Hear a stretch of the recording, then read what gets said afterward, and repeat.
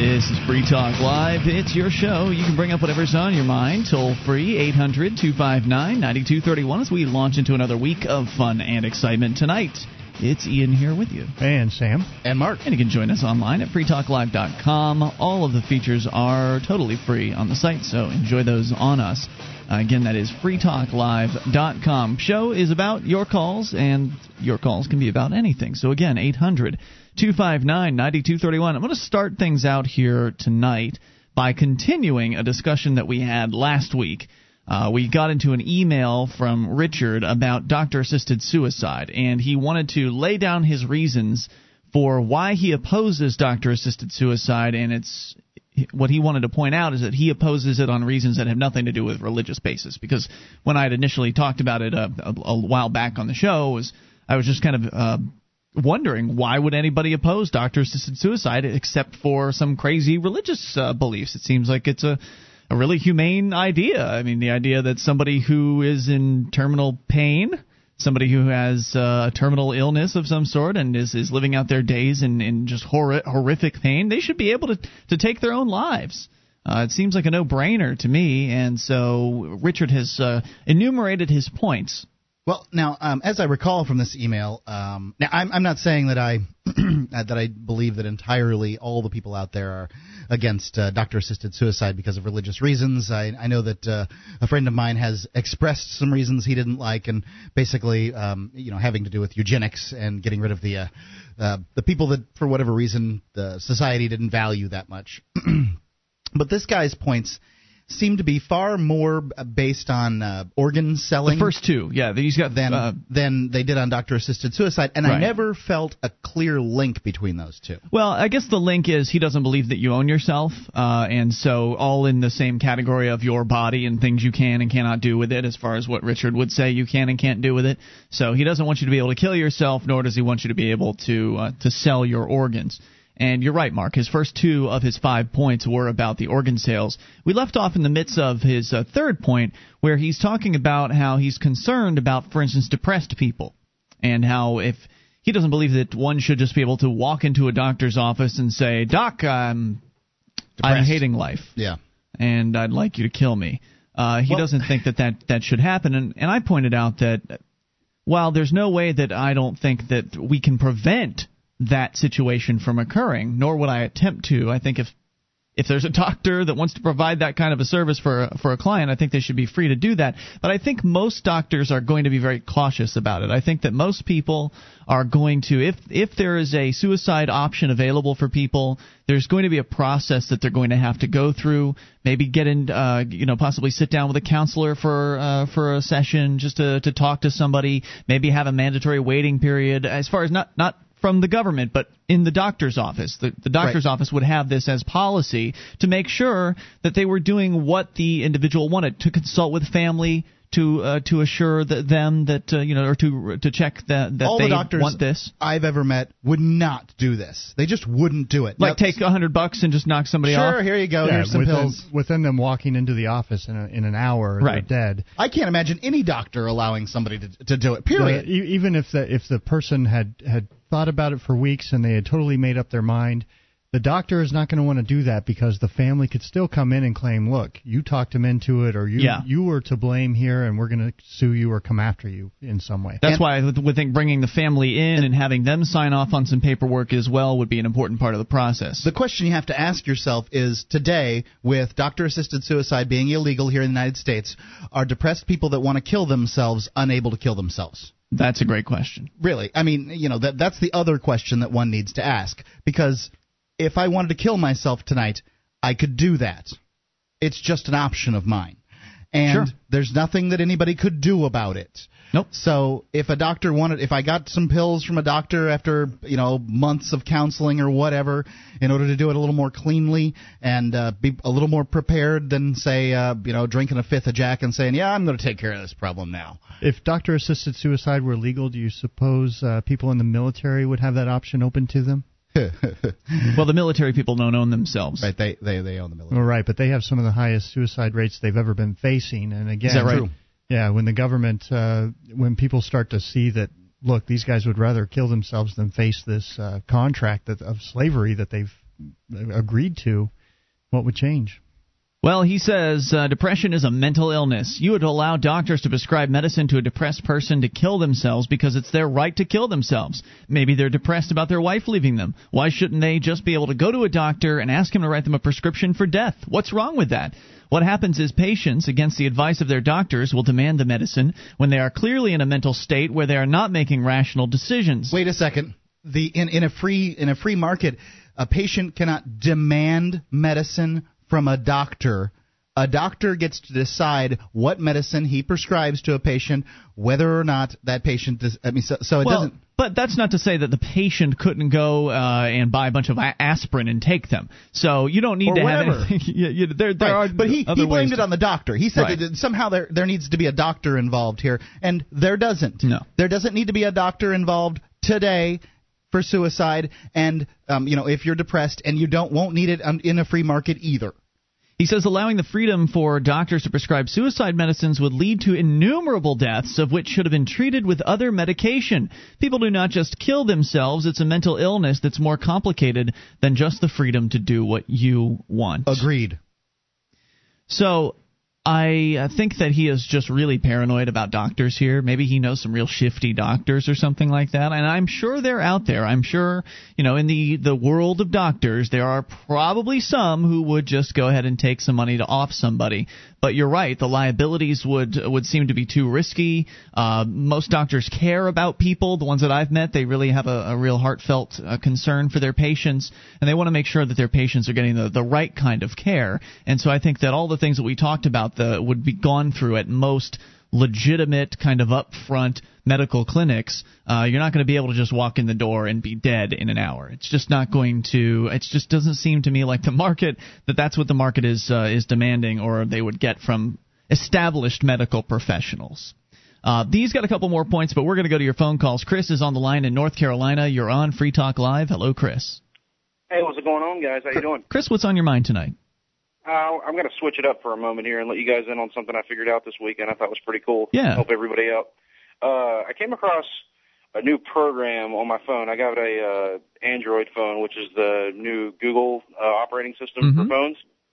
Anyway, the program is made for streaming podcasts. So, for example, you could listen to like Free Talk Live, on it live instead of tuning into the radio if you can't. But anyway, I was poking around, and there's a bunch of different stations that you can just kind of flip through and browse through, and I found one for the LAPD police scanner radio.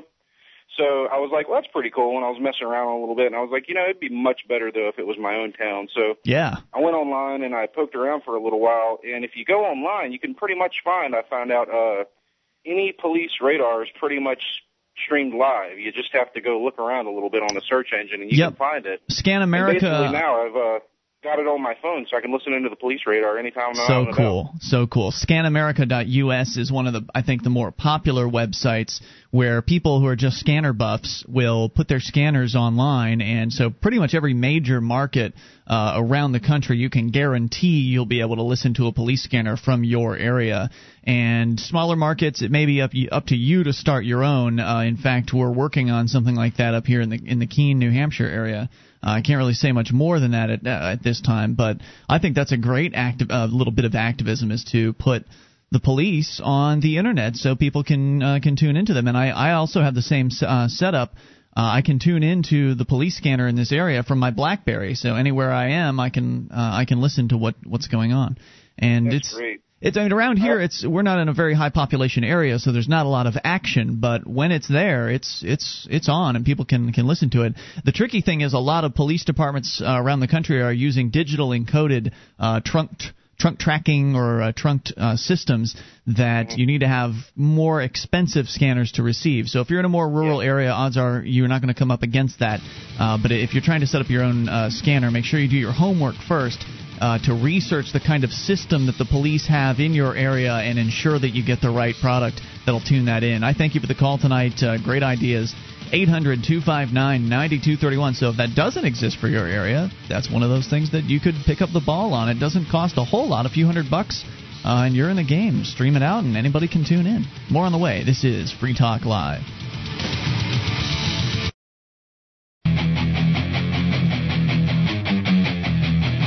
This is Free Talk Live. You can bring up anything if you dial toll-free to 1-800-259-9231. That number brought to you by friends at SACL CAI. We'll tell you more about them in a little bit. 800-259-9231. You can join us on our website at freetalklive.com. All the features, they are free, including Facebook. We've got a Facebook fan page, and you can join up. You can become a fan, as it is called. Simply go to facebook.freetalklive.com and click the Become a Fan link. That's facebook.freetalklive.com. Audible.com is the Internet's leading provider of spoken audio entertainment. Listen whenever and wherever you want, just like a podcast. Audible has over 60,000 titles from which to choose, and in every genre, Audible has it covered. Get a free audiobook download when you sign up today. Just go to audiblepodcast.com/FTL, audiblepodcast.com/FTL for your free audiobook as we continue with your calls about what you want. It's Adam in Minnesota. You're on Free Talk Live. Adam. Hey, guys. I just have a story that happened to me this weekend on the 4th of July.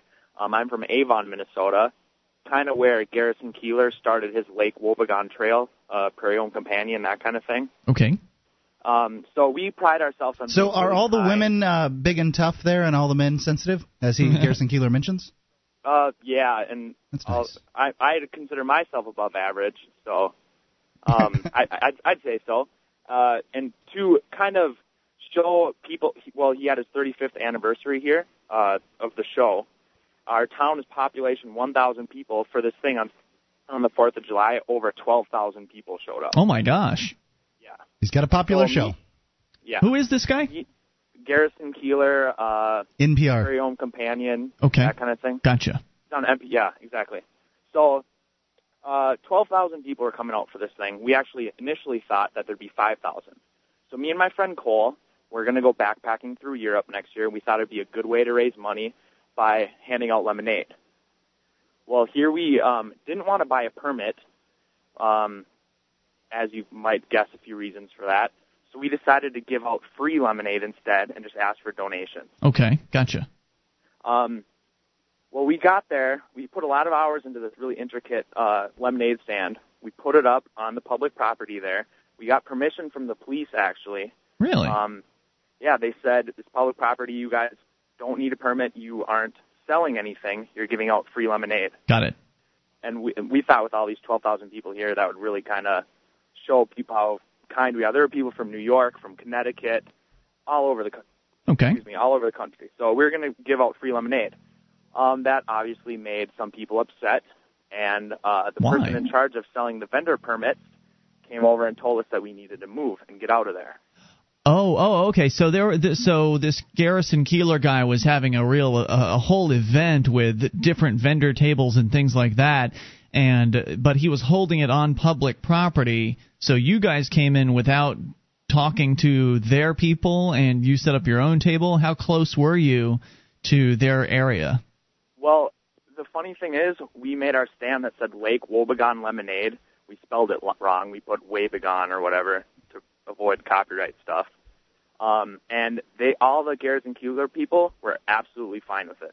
Okay. They came and posed for pictures with us. They thought it was funny. They donated some money for the lemonade stand. The people that were upset, like I said, were the people who were supposed to be in charge of the vendor permits. One of which, the main lady in charge, is actually my neighbor. Oh, boy. Yeah. So she came over, didn't know I was involved. She was yelling at my friend, or not yelling, raising her voice at my friend, telling him he needed to leave.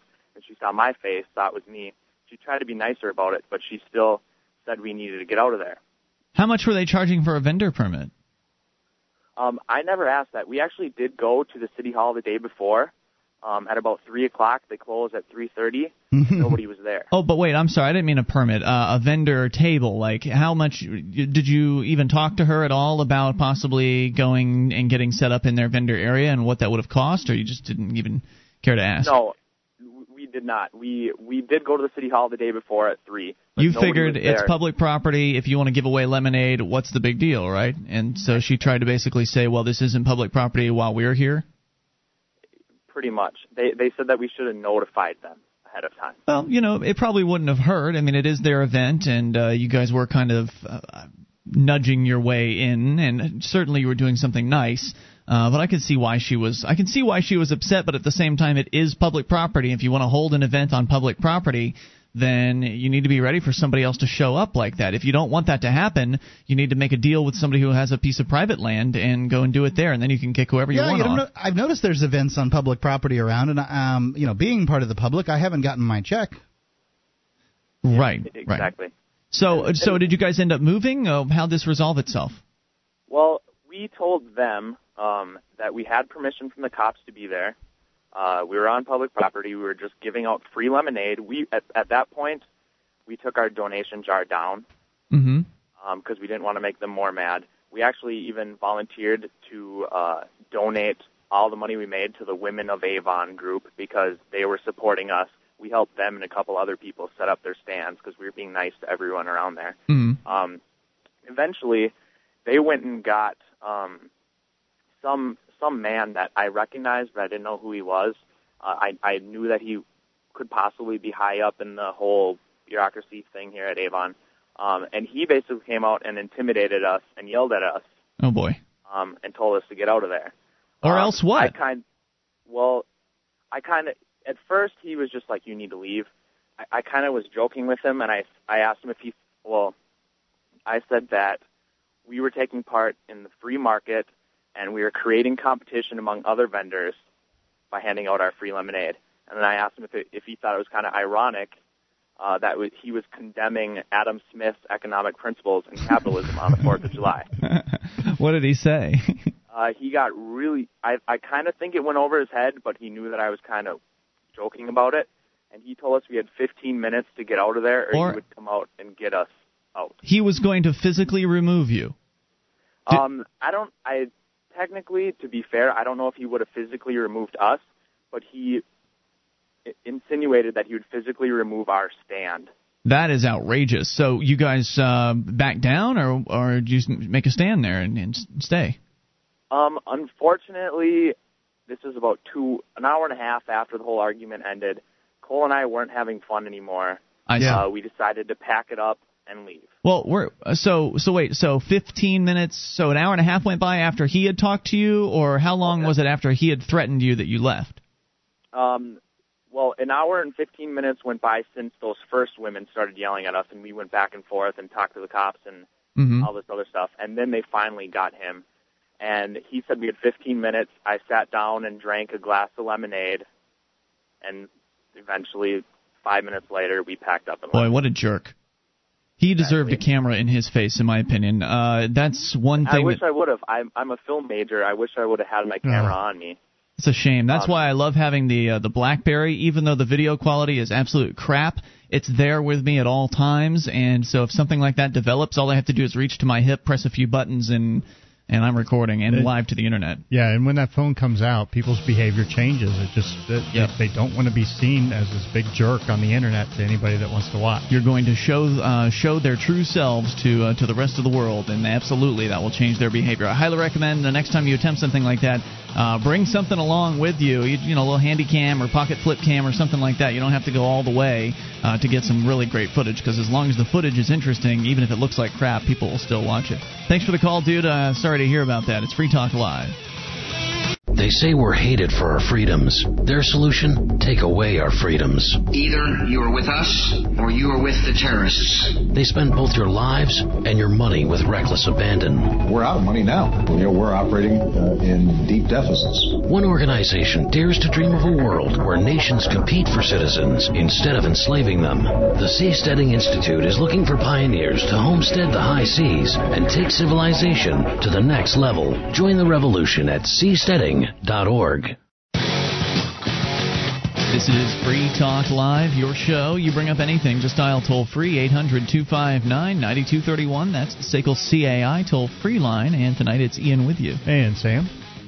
And Mark. And you can join us online at freetalklive.com. All the features are totally free, so enjoy those on us. Again, freetalklive.com. And the features include archives, so if you've missed a moment of the show, click and download. They're yours free right there on the front page of the website. In fact, just put up the brand new torrent over the weekend, and we have moved away from the Pirate Bay's tracker in protest of the fact that they've sold out. So we had to find a new torrent tracker. And that'll show them. Yeah, no, it won't. But anyway, how many millions of dollars do they get? $8 million. $8 million. That'll teach them. We'll pull our business away from those guys for taking that $8 million check. That'll show them. Well, they're no longer in charge. They sold the business. So the torrent is up. That means you can grab the entire month of June all in one fell swoop, and it's free over at freetalklive.com. In fact, you can go back for an entire year's worth of torrents and get them all free at freetalklive.com. Okay, we're going to continue taking your calls. Steve is on the line in Texas. And, Steve, you're on Free Talk Live.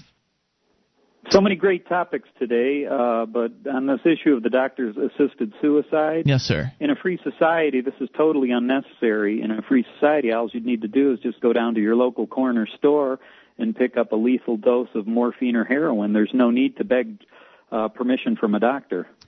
Well, you know, there I think is some value to having a suicide service, whether it's a doctor that performs it or somebody else, some suicide company, to where you could go and have the body taken away. That way somebody doesn't have to come and find you. And I don't know. The doctor's not doing that.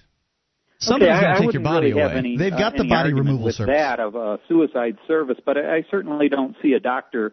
I think the proper role of a doctor is to save your life and to help you, and it's turned into this perverted thing where you got to go beg permission from a doctor to get a prescription because of our authoritarian drug laws. If you're suffering in horrible pain and you don't want this to continue and there's no hope of it getting any better and your quality of life is just in the toilet, wouldn't a doctor be helping somebody that wanted to end their life at that point? Well, that's what, again, I don't think that it's necessary to go to a doctor. But maybe it is. What if I don't know what a lethal dose... Yeah, I mean, wouldn't you have the same thing you have with, like, the back corner abortions where people do it wrong and end up making things worse, making their situation worse? Right, so a doctor could do it correctly. What if I am somebody who... Hold on a second. What if I am somebody who does not like the idea of taking heroin or something like that? Perhaps I don't want to be inebriated or intoxicated prior to my death. Perhaps I just want to go out in a what some might think a more dignified fashion. Then if you go into a doctor, they will know based on your body weight and that sort of thing what an appropriate dose and what the appropriate chemical would be to make it as easy as possible, rather than having to go and shove a bunch of heroin into your veins or something like that. It could be a much more... You don't necessarily have to take heroin or morphine through your veins. You could, I'm sure if it were a free market and you'd be able to ingest a large amount of liquid or some other form. But do you see what I'm saying? I as a layman may not understand all of that. I may not understand what a lethal dose is, nor may I want to go through the process of taking a lethal dose of one of those drugs when I could take a drug that is designed for the purpose of killing me. Do you see where I'm coming from? And whether it's the doctor that prescribes that or not. I would concur with that, but I don't think that would... If we had a free market in drugs and if there were a free market in availability and it was readily accessible, this would not be an issue at all. It would not be, we need to go to a doctor to get a prescription for a lethal dose of whatever. It would be a relatively easy matter to take care of yourself. There wouldn't necessarily be a prescription system in a free market. You would go to the doctor to get advice. I mean, they would be in an advisory role because you would be able to go to the pharmacy and pick up whatever drug was available. So yeah, you could go buy the... in today's society, with the wide availability of internet, that information would be quite easy to acquire. I'm with the caller on this one. I mean, they're probably in the free market. There are some people that call a plumber to unclog a drain. Yeah. It happens. However, those people are wasting their stinking money. You're going to kill yourself. Who cares? Right. So, I mean, you go get... It's the less money you'll ever spend. You go to the store, you buy the heroin just like you could 75 years ago in the store. Yeah. You drink a lethal dose, whammo bammo. It's not that hard to find a lethal dose of heroin, I swear to God. But a lot of people... It was 100 years ago. A lot of people will go and... It was 100 years ago where you could go buy a lethal dose of heroin. Okay.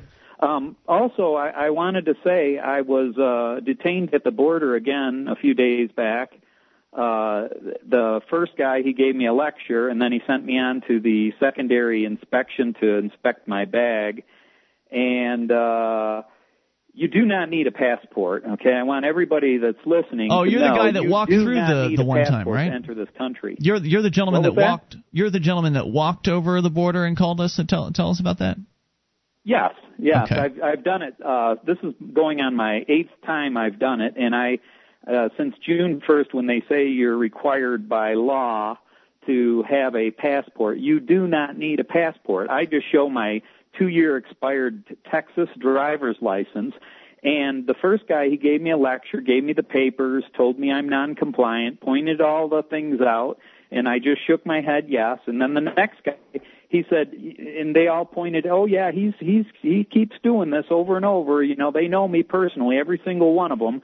And the next guy, he said, when are you, you know, with an angry face, he said, when are you going to get a passport? Are you going to get a passport? And I said, am I free to go? And he said, no, you're not free to go until you answer my question. And I said, oh, are you detaining me? And he said, yes, I'm detaining you until you answer my question. And I said, okay. And then I took out my book to start reading it, and then he grabbed my book from me and took it away. And he had a very angry face. And how dare you disrespect his authority? Comfortable. What was that? I said, how dare you disrespect his authority? I kind of made myself comfortable, and he said, "Don't sit down. You don't sit down there." And then, you know, all the people they're passing me by and they're watching this, and then after a few more minutes, he says, "I got all day. I'm going to be here till 12 o'clock midnight, and you're going to just wait here until I finish my shift, or you answer my question." He's trying to scare you. Oh boy, I'm going to win this one because I'm going to wait here till he finishes his shift. And I saw another guy came after about 20 minutes, 30 minutes. Another guy came after he talked to his supervisor. I guess his supervisor told him told him to let me go. So it was only about 25 minutes this time, and then he let me go. Nice. So well you done. do not need a passport. Now, and it would help tremendously if more people did not comply. I can see it. Non-compliance is the solution. Absolutely. I am in complete agreement with you on this point, and that is that the more people that we can get to just say no to just a few things, not everything all at once, but to just start saying no and just start experimenting with. And Sam, I want to compliment you too on your latest video with Ian and the dollar bills. I heard about it on a previous show, but man, when I saw it, that was just great when you went after the cop with the camera. I really enjoyed that. Well, thank you. Maybe it doesn't serve a purpose. You know, a lot of people say, oh, those free staters or whatever, but I'll tell you, I enjoyed it. It was a great You're never going to make everybody happy. I mean, there are always going to be people that don't like the fact that you're upsetting the apple cart. They don't like the fact that you're out there speaking up and drawing attention to the depravity of the system. They would much rather keep their head in the sand and pretend like everything is copacetic, and it's nonsense. Yeah, but the fact is, if that cop hadn't come up there with his gun and pushed us out, people would have gotten to see how he gets his paycheck, and that's what he's willing to do to ensure that he gets paid. And I think that's important to show people. You know, it's an opportunity for me to do this small amount of good. And I wasn't the only one that enjoyed it. I sent it to a few other people, and they really got a kick out of it. Great. Too. Steve, thanks for that. I appreciate your call tonight. Keep up the great work out there. It's an opportunity for me to do the small amount of critique that I have for this video, and it's a small amount. Okay. Like chasing after the cop, the only thing that I was thinking was perhaps you could have been addressing issues as to the law and start asking him some questions on that. For one, you would have engaged him for a longer period of time because he was walking away. Okay, that's fine. Then he that was ready to get out of may not there. be true, but they had no business kicking you out. Yeah. That's a public place. You were filming public servants. He would have been arrested, probably, although that cop did not want to arrest him. He was all alone. Absolutely. But, that cop had no business kicking him out, and I think that Sam of anyone, would have been able to ask some questions about why he was doing it, rather than the idea of the force of the system. It's sort of old news to the police around here. You should come bring a camera next time, Mark, and give it a shot. More on the way here. You can bring up whatever you want. 800-259-9231. This is Free Talk Live.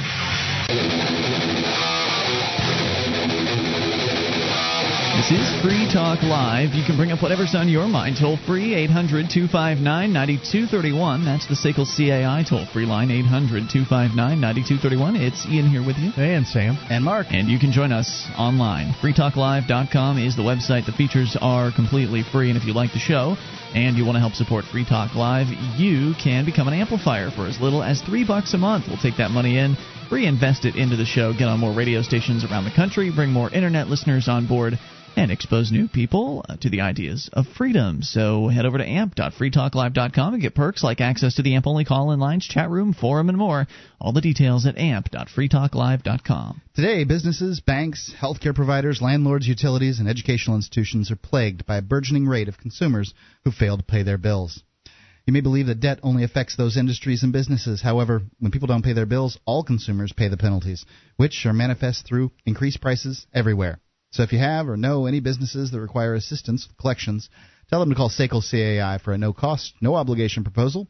SACL CAI, repositioning companies to zero in on principal operations and regain their financial control. You can see their banner at freetalklive.com. Richard has emailed the show enumerating his reasons why he is against doctor-assisted suicide. There are two that remain. And so we'll continue here, and you're welcome to comment or bring up whatever you want at 800-259-9231. Number 4, he says, you say the government should not be involved in the medical field. Well, it is, and I highly doubt that will change anytime soon. So by passing legislation that allows doctors to prescribe medicine to someone should their quality of life be bad enough starts quite a slippery slope, says Richard. I heard your argument on the radio that the problem is not suicide, it's the government. Perhaps you're right. However, if government is the problem, shouldn't the responsible thing be to get the government out of assisted suicide before you pass an assisted suicide law? Get the government out of assisted suicide. I don't see how the government is in assisted suicide beyond the fact that it's prohibiting it in most places. So I suppose that the government is in the AMA and the doctor regulations and all that stuff. The government is hip deep in the medical industry. Maybe that's what he's talking about. He says passing an assisted suicide law before you get the problem as you see it out of the way doesn't make much sense. It's like installing a new window in a house whose foundation is sinking.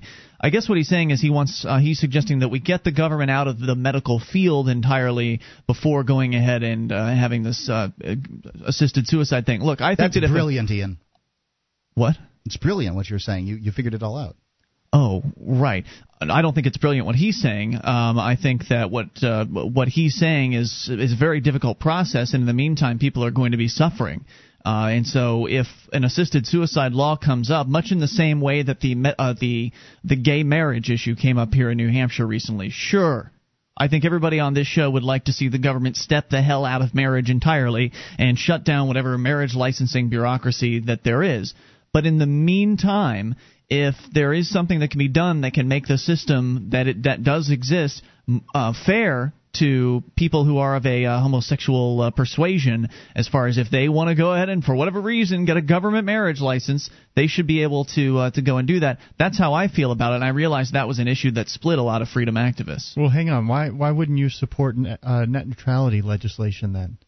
Can you explain what that is? It requires the service providers not to offer a differentiation of service based on tiers or whatever. That would be a requirement on those business owners, whereas the government marriage thing is just a piece of paper. Out of it. It's just a piece of paper. Okay. But what I'm saying is, freedom activists here in New Hampshire, some of them supported the gay marriage thing, and some of them did not. The reason why some supported it was because, well, it allows at least these people to have equal access to what is a silly system.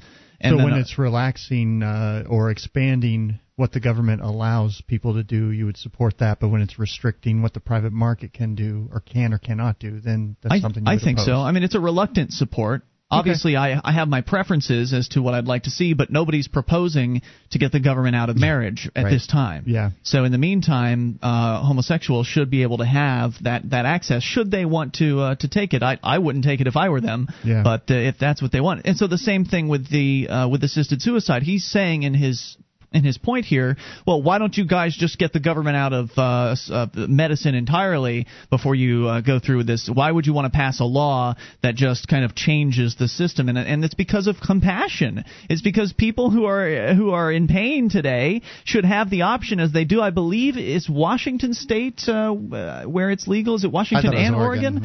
It's one or the other, or perhaps both. But there are only a couple of places in America where one can actually go to the doctor and kill oneself. And I don't think that they are having this problem that he's suggesting, where people are just walking in and doctors are just offing people without any kind of assessment. And it doesn't make sense to really push hard to get government out of the medical system completely, at least with the mainstream America that's out there, because they believe that we need government involvement in healthcare to make sure it's fair or whatever. It would make more sense to build an alternative system at the same time. To build an alternative system, or to take it like this. Pick one of these smaller issues, raise awareness with people, show them, look, here's where the government falls short, here's how it could be better in the private market, so that they come around gradually, because, saying, hey, let's get the government out of healthcare, out of marriage altogether is just too big for people to comprehend at this point.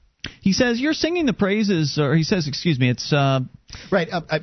Before you go on with that, I wanted to make one point. This is this gentleman is doing what you call obfuscation. He's trying to divert your attention away from the issue, assisted suicide, which he is against, by saying, "Whoa, you've got to fix the whole medical industry before you go in there and fix this little part here. It's like fixing a window on a house that's sinking."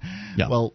The house is sinking. I'll give you that, but we'll be the medical industry. It'll come back even if the government does some terrible things to medical science here in the meantime. Don't worry. So yeah, he does say it's like installing a new window in a house whose foundation is sinking. You're singing the praises of the new window when it's bound to crack at some point in the future.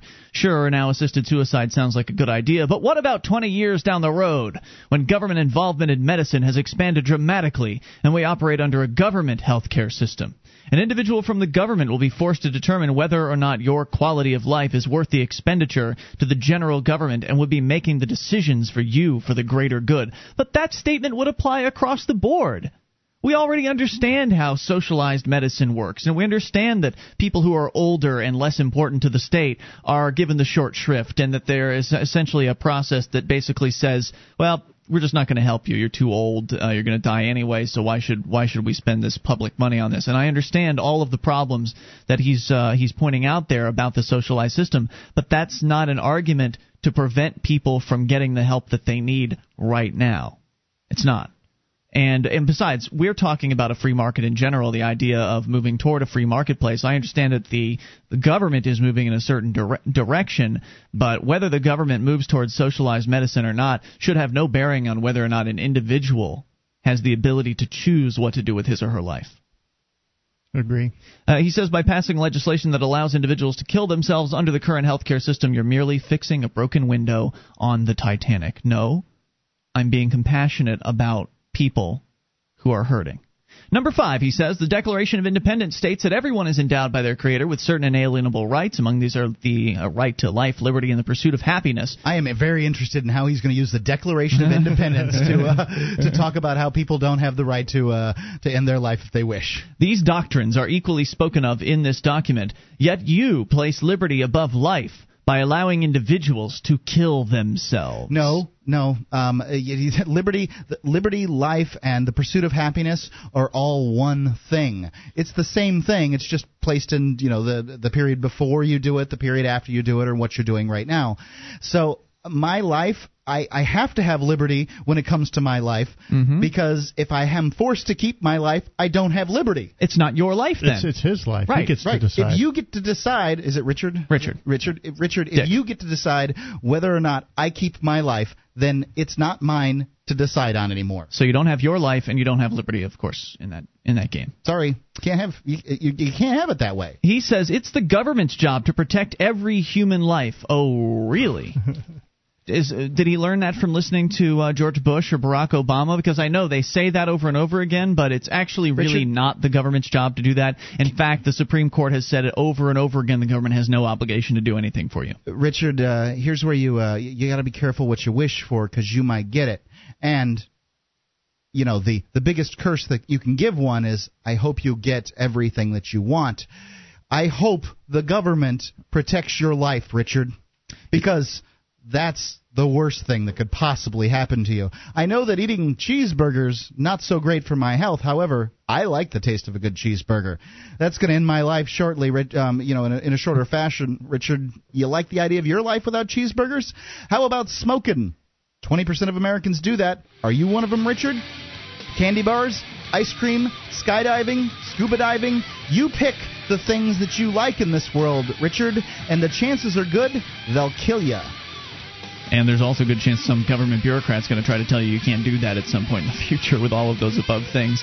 There's a little more to what Richard has to say, and we'll get back to that. Hour number 2 is coming up. You can bring up what you want. This is Free Talk Live. Attention, all active duty members and veterans of the U.S. military. Your proud service to your country entitles you with the right to participate in special VA loan programs with benefits not available to the general public, like the ability to purchase a new home with no down payment or mortgage insurance, or refi with cash out, up to 100% of your present home equity with less strict credit criteria. You are entitled to these benefits. Review them online at varadio.com. This is Tim Lewis from iFreedom Direct and a veteran of Operation Iraqi Freedom. I want you to know that as a member or veteran of the United States military, you've earned special rights and privileges. On your feet! And get the details at varadio.com. iFreedom Direct Corporation is a private lender approved by the VA and licensed in most states. In certain states, certain restrictions and limitations apply. For a current list of licenses, disclosures, and all benefits, go to varadio.com. varadio.com.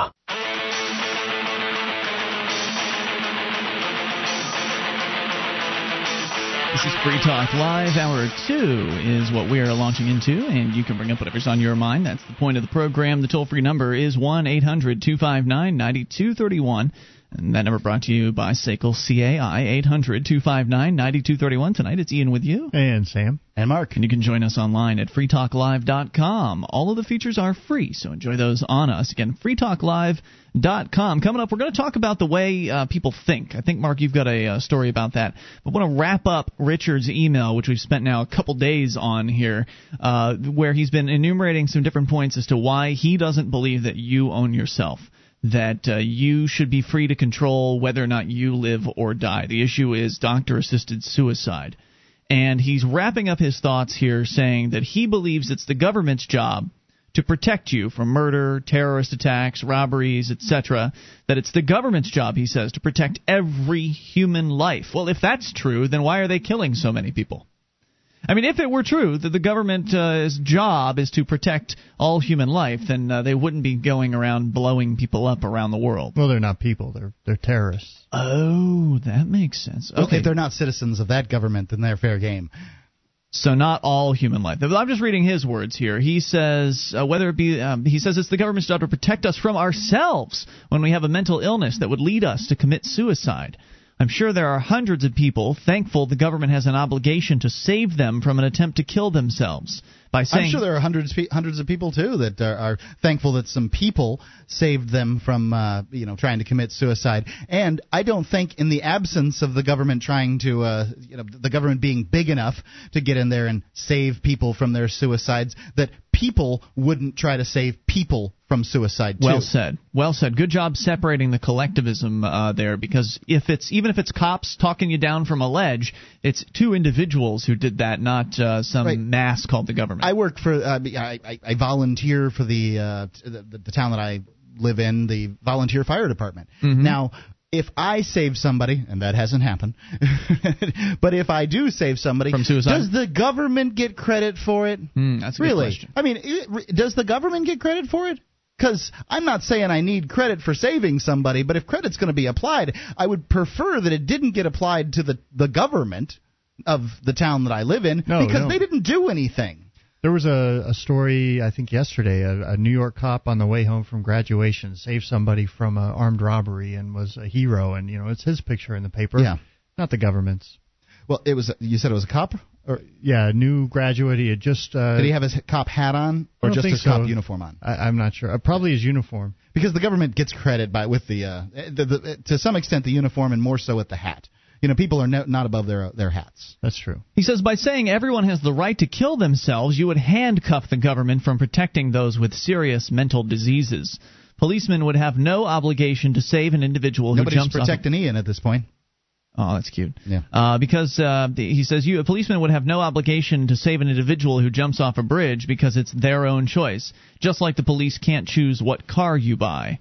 Well, again, the police have no obligation to save you if you are threatening to jump off of a bridge. They may do it, but they have no obligation. I have no way of expressing this more clearly that the government has said over and over again that no government at any level, in this country at least, has an obligation to do anything for you, whether it's save you or arrest you or pay you or take money from you. They have no obligation to do any of it. Now, they're going to do the taking the money thing and they're going to do the arresting thing. The saving thing, it's a toss-up. Yeah, did he mention mentally insane, or is that how it started? He says that you would handcuff the government from protecting those with serious mental diseases. Kind of like the guy that was in the parking lot, got up on top of a platform and was naked, swinging a fluorescent light bulb around. The police tasered him. Yeah, the guy that, was it like a music concert? I thought they shot that guy. No, they tasered him, and then he fell to his death. Oh, that guy. Yeah, that was New York City. Mm-hmm. I remember that one. But there was another guy who was naked, and he was at a music show out in California or something like that. And I guess they didn't like him being naked, like some naked hippie guy. And 3 cops came, and one of them was this huge gorilla of a cop, and he landed his knee. They took the guy down to the ground, and the gorilla cop landed on the guy with his knee, just right square in the back of his back, full force. 300-pound guy just crushing this man, all because he was naked and refused to put his clothes back on. Nice. Yeah, we need police protecting people like that. Right. So that's Richard's email. He's made it pretty clear he doesn't really believe that you should be free, that you control yourself, that you own yourself, that you should be free to make whatever choices you want about your body. He probably would say that you should be able to eat what you want, but then again, like you said, Mark, it's a slippery slope. He mentioned a slippery slope in his email, but the real slippery slope is the idea that government should be protecting you at all, because then the busybodies get in there and they just protect you to death eventually. They'll try. The toll-free number is 800-259-9231. So let's talk about people, Mark, and how it is they process information. Okay. People are interesting. People are fascinating. This is from EurekaAlert.org. Those unsure of own ideas, more resistant to view of others. We swim in a sea of information, but filter out most of what we see and hear. A new analysis of data from dozens of studies sheds new light on how we choose what we do and do not hear. The study found that while people tend to avoid information that contradicts what they already think or believe, certain factors can cause them to seek out or at least consider other points of view. And I think this article is interesting because it shows, A, that people filter out the things that they don't want to hear, and B, kind of gives people an insight a little bit, just a tiny bit, into the ways to communicate to people that disagree with them. Okay, great. The analysis reported this month in Psychological Bulletin. So if you particularly like this article, go to Psychological Bulletin. You can read more about it. Published by the American Psychological Association, was led by researchers at the University of Illinois, those darn Illini, and the University of Florida. Used data from 31 studies involving 8,000 participants. It puts to rest a long-standing debate over whether people actively avoid information that contradicts what they believe, or whether they are simply exposed more often to the ideas that conform to their own because they tend to be surrounded by like-minded people. Wow, there was a debate about that? It would seem that people do actively avoid the ideas. I think that they are also, exposed to the things that they are. Both, yeah. Both of them. We wanted to see exactly across the board to what extent people are willing to seek out the truth versus just stay comfortable with what they know, said University of Illinois psychological professor Dolores Arbrisan, who led the study with the University of Florida researcher William Hart. The team included researchers from Northwestern University and Ohio University. The studies they reviewed probably those researchers. The study reviewed generally asked participants about they have moms too, about their views on a given topic, and then allowed them to choose whether they wanted to view or read information supporting their own or an opposing point of view. So people got an option. Do you want to read more about what you think or about what the other side thinks? Right. Gotcha. The researchers found that people are about twice as likely to select information that supports their own point of view, 67%, as to consider an opposing point of view. Certain individuals whose closed-minded personalities are even more reluctant to expose themselves to differing perspectives, Albertin said, will opt for the information that corresponds to their views nearly 75% of the time. So let me guess. When they read the opposing view, it was because they saw or thought of something that might benefit themselves, or that they might gain some reward from. I don't know that that's necessarily the reasons. They didn't really give why it was that people would choose to look at the the opposing point of view. I don't know. I can see myself doing either of those instances, and so I would think that one of the reasons would be that I would want to have that information for myself to be able to combat that in a. That's what I was thinking. What? Know thine enemy. Rebut. That sort of thing. I want to use the term rebut as opposed to as opposed to combat. I don't like that particular term. Researchers found surprisingly most people are resistant to new points of view when their own ideas are associated with political, religious, or ethical values. If you are really committed to your own attitude, for example, or if you are a very committed Democrat, you are more likely to seek congenial information, that is, information that corresponds with your views. If the issues concern moral values or politics, about 70% of the time you will choose congenial information versus 60% of the time issues are not related to values. Right, so somebody who is a conservative, I mean, I'm being very general here, and one of those moralistic conservatives isn't going to want to see information on why the war on drugs should be ended. And similarly, somebody who considers themselves a liberal doesn't want to read anything contradictory about global warming, for instance. 800-259-9231. There's more to this. We'll dig into people's psyches a little deeper in moments and take your calls about whatever you want. It's Free Talk Live.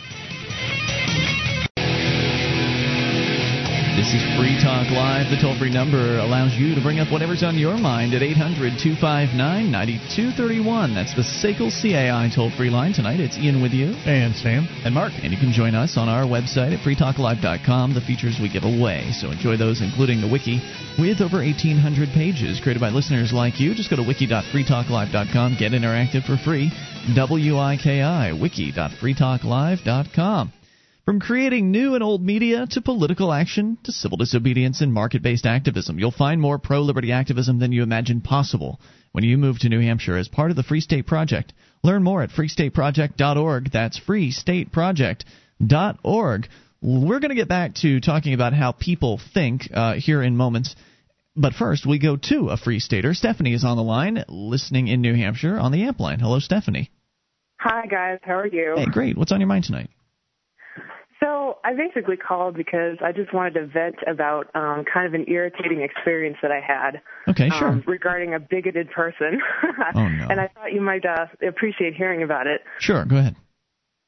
Well, I have a friend on Facebook who I've never met, which I guess is kind of common, I kind of just add anyone who adds me.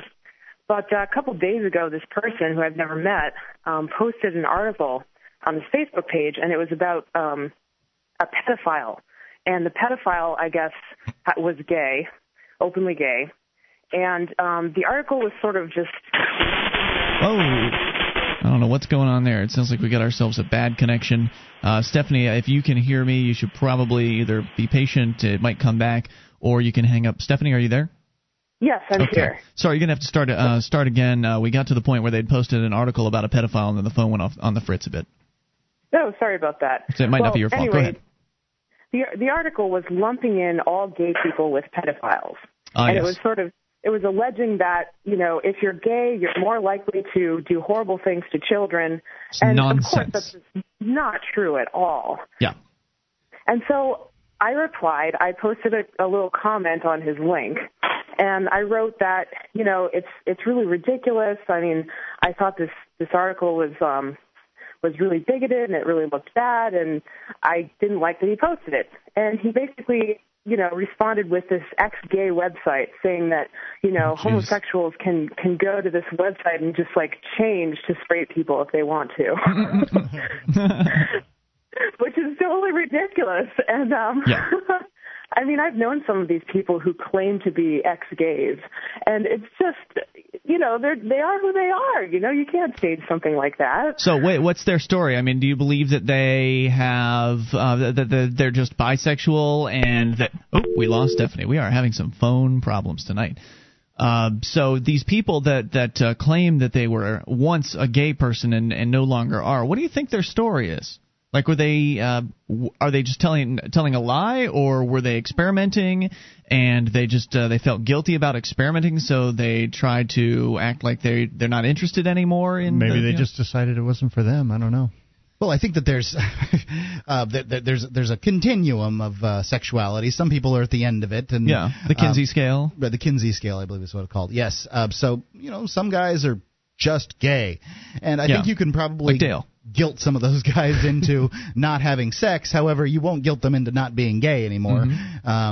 And then there's people who have had sex with, guys or girls, depending on whether they're male or female, and then they just decide that that's, they find the religion and they change or whatever. But do you think do you think that they really are, on the scale, like a little more gay than not gay, and that they're just feeling pressured by society? Some of them, obviously, we're grouping them into a group. It's not fair. It's just so, really do you think some of them are to the point where they really are gay, but they are just so pressured by society that they want to change back, and so they go through this process, and then they, basically have recloseted themselves? Essentially, is that what's happening? I think that can happen. Sure. Yeah.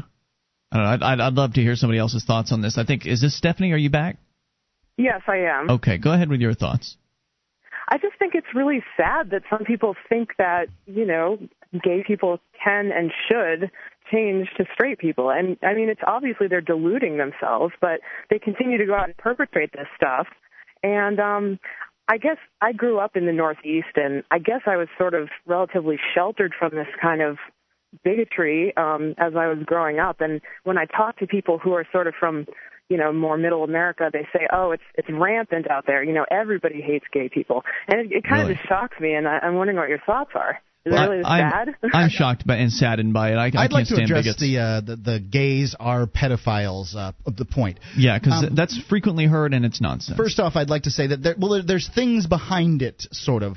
Males, as opposed to females, tend to like the younger, body types, whereas women are a little more likely to appreciate mature partners. Men, like the younger partners. So, for instance, I today saw some girl that was running down the street. Now, I don't know how old she was. She could have been 16. I don't want to know how old she was. Right. The fact is, I didn't touch her, but she looked good. Yeah. I thought to myself, she'll look better when she gets a little older, but at the same time, I thought she looked good at the time, too. Sure. So, that term is not pedophilia. That term is ephebiophilia, and it's essentially being attracted to somebody who's over the age of, who's breeding age, but not yet legal age, because the government has slapped this number on the age that people can engage in sex legally, and they won't throw people in jail for it.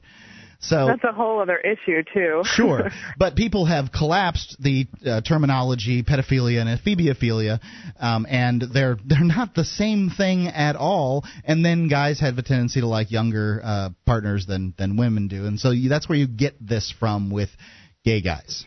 So what you're saying is that in the cases where a gay person is caught with a relationship with somebody who's underage, it's usually not a pedophile that you're catching. It's usually somebody that is engaging in something with a teenager. I would say that what you're going to find there is an equal amount of, in percentage population, a pretty close amount of gay guys that choose to do this as heterosexual guys that choose to do this, essentially. That's what I would think as well. It's just that for whatever reason, they get nailed with that rap, and it's just because of the bigotry. It's just because of the hate. Not only are they participating in statutory rape, but they're participating in sodomy too, from people's points of view. So it's a double sin.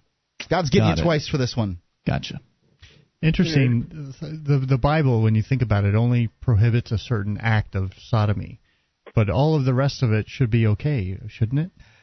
According to the Bible? I'm sure that some Bible person could call in and cite a passage that makes it sound like gay people are against God or something. Well, or two men couldn't kiss, and does it prohibit that in the Bible? I don't know. Different cultures are different, and we've, for whatever reason, decided to adopt the cultural beliefs of the ancient Jews. But in Greece, about the time of Alexander the Great, when they were conquering the world, it was extraordinarily common for young men and older men to participate in homosexual relationships and have heterosexual. And then in their midlife to move towards heterosexual relationships and raise a family. And it would have been verboten. It would have been taboo, really, for people to participate in something sort of outside of that in any of these portions. So it would be weird. So no one would have batted an eye at older men with younger guys. Or young men with young girls. They would have had a big problem with it. Like, there's all kinds of... It's weird. Yeah. crazy. Hey, I Stephanie. wonder if that was consensual with the younger guys, though. If you've got more, we'll bring it back, Stephanie. Hang on. 800-259-9231. She had a conflict with a bigot today on the Facebook profile, which is one of the reasons why I started cleaning up my Facebook friends, because I didn't know those people. So I have to start just only allowing people in that actually know who they are. It's Free Talk Live. Are you moving to New Hampshire for the Free State Project? Maybe you are already here and need to find a place to call your own. Mark Warden, the Porcupine Realtor, will help you find the perfect property. Do you want a home with 50 acres of land? How about an income-producing building? Perhaps a cabin on a lake or a condo in an urban area. Invest in liberty and property. Contact Mark Warden, Porcupine Realtor. See his banner ad at freetalklive.com. This is Free Talk Live. You can bring up whatever's on your mind. Just dial toll-free 800-259-9231. That is the SACL CAI toll-free line. Joining you tonight, it's Ian here. And Sam. And Mark. You can join us on our website at freetalklive.com. All the features are completely free, so enjoy those on us. Again, that's freetalklive.com. All right, so, and one other thing I wanted to tell you about on the website is the Shrine of Female Listeners. We do have our very first video validation, thanks to Hannah. You can see that over at shrine.freetalklive.com, or just actually from the front page of freetalklive.com. It is linked relatively near the top, so enjoy that. And lady listeners, you're welcome to submit your pictures or your videos proving that you listen to Free Talk Live, and we'll get you up on the Shrine as well. Again, shrine.freetalklive.com. 800-259-9231. We go back to Stephanie in New Hampshire. You're back on Free Talk Live. Now, you had an issue with somebody on your Facebook friends list who had posted a very bigoted piece of information that when you're on Facebook, for our listeners that don't know this, it's a social networking website, a relatively popular social networking website, but not everyone is on there. So when somebody who's on your list of friends posts something to their profile, everybody else who is in their friends list sees what it is that they posted, basically. That's kind of how it works in a nutshell. And so you saw something that was pretty offensive, pretty bigoted against gay people, suggesting that all gay people the gay males particularly were interested in or were more likely to be pedophiles, which is, of course, just nonsense. And so go ahead with your thoughts. I know you had more to say. Yeah, well, what this really brought up for me was the whole so-called ex-gay movement, which I don't believe for a minute. But, of course, this guy was saying that homosexuals can and should change into straight people. And, of course, I disagreed with that. But I knew someone a long time ago who was gay in high school, and he came out of the closet. And he was from Pakistan. His parents were from Pakistan. And I guess when they found out that he said he was gay, they sent him back to Pakistan and sent him to some kind of a camp, like a re-education camp. And when he returned a year later, he said, "Oh, I'm straight now." And I didn't believe it, and I'm actually just really curious what happened to him there, if he just had the crap beat out of him. I was really concerned. And I want to know if anyone's out there listening who knows more about this, or maybe has been part of the so-called ex-gay movement, if they could share some more information, because it's fascinating to me in a bad way, of course. Yeah. And I just want to know more. Good question. If there is somebody with a story, something they can relate, would love to hear from them at 800-259-9231. Don't Penn and Teller cover this in one of their episodes? The whole changing from gay thing? Maybe I'm misremembering. Well, it certainly sounds like BS to me. Yeah, I've seen it. I've seen it covered somewhere where they went in and they interviewed. Maybe it was the Boy Scouts episode. They went and they interviewed some guy who was running one of these rackets. He's basically a religious zealot who is offering the services of supposedly changing gay people into straight people, and of course he claims that he was once gay as well, which it could just be something. It could be a scam artist, basically, just trying to build people for money. It worked for Ted Haggard, didn't it? Yeah, right. Ted Haggard, the megachurch pastor who was caught doing crank and having sex with gay male prostitutes. Mm-hmm. So I don't know. Yeah. You're right. I think. What was that phrase? Methinks he doth protest too much. Yeah, it does seem that those who doth protest too much are the ones with the real issues. Thanks for the call, Absolutely. Stephanie. Good hearing from you tonight. And if anybody can answer her question, if anybody can share a story, would love to hear from you at 800-259-9231. Of course, Dale, who is our token gay guy on the show, He's here on Thursday night, so he's actually, I think he's still out at Burning Pork, hanging out with some friends and having a good time. But otherwise, I'm sure he would have at least a comment on something like this. Having been in the gay community for a long time, I imagine he's probably run into something like that. So maybe we'll make a note and ask him on Thursday. Mark, can you make a note on that? I can. Thanks. 800-259-9231. Let's talk to Bill in North Carolina. You're on Free Talk Live. Hello, Bill. Hey, fellas, great to talk to you. And Sam, you're an inspiration. And God, I was really inspired just by watching everything you went through. So thanks for everything you guys do. Thank you, Bill. Just real quick on Stephanie's point, I think it's key for all of us to remember that the reason this is even an issue and the reason homosexuality is contentious is because of governments getting involved and dividing up services, quote unquote, and money based on things like marital status. And if the government got out of it, yeah, Jerry Falwell and big gay activists probably aren't ever going to be the best of friends, but it takes away a lot of the tension. Yes. I think you're right about that. I think it does. It certainly exacerbates existing disagreements between people. That's for sure. But you're right. People are going to hate on each other for a long time. Unfortunately, I wish it would change. Agree that there's also these anti-discrimination laws out there, and as far as I'm concerned, I don't like the idea that somebody wouldn't hire somebody because they were gay and sinful. However, I think that is the right of that business owner to not hire people that are gay if that's what they choose, and that they shouldn't have to, pay for that person's spouse that they consider to be a sinful spouse in the form of medical payments or whatever. I think that that's an area that the government has gotten into that it's just none of their business.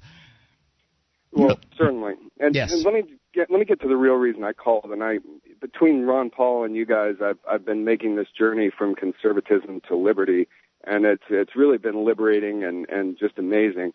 One of the issues I still have a little bit of trouble with is the issue of intellectual property, and to take, for instance, pharmaceuticals.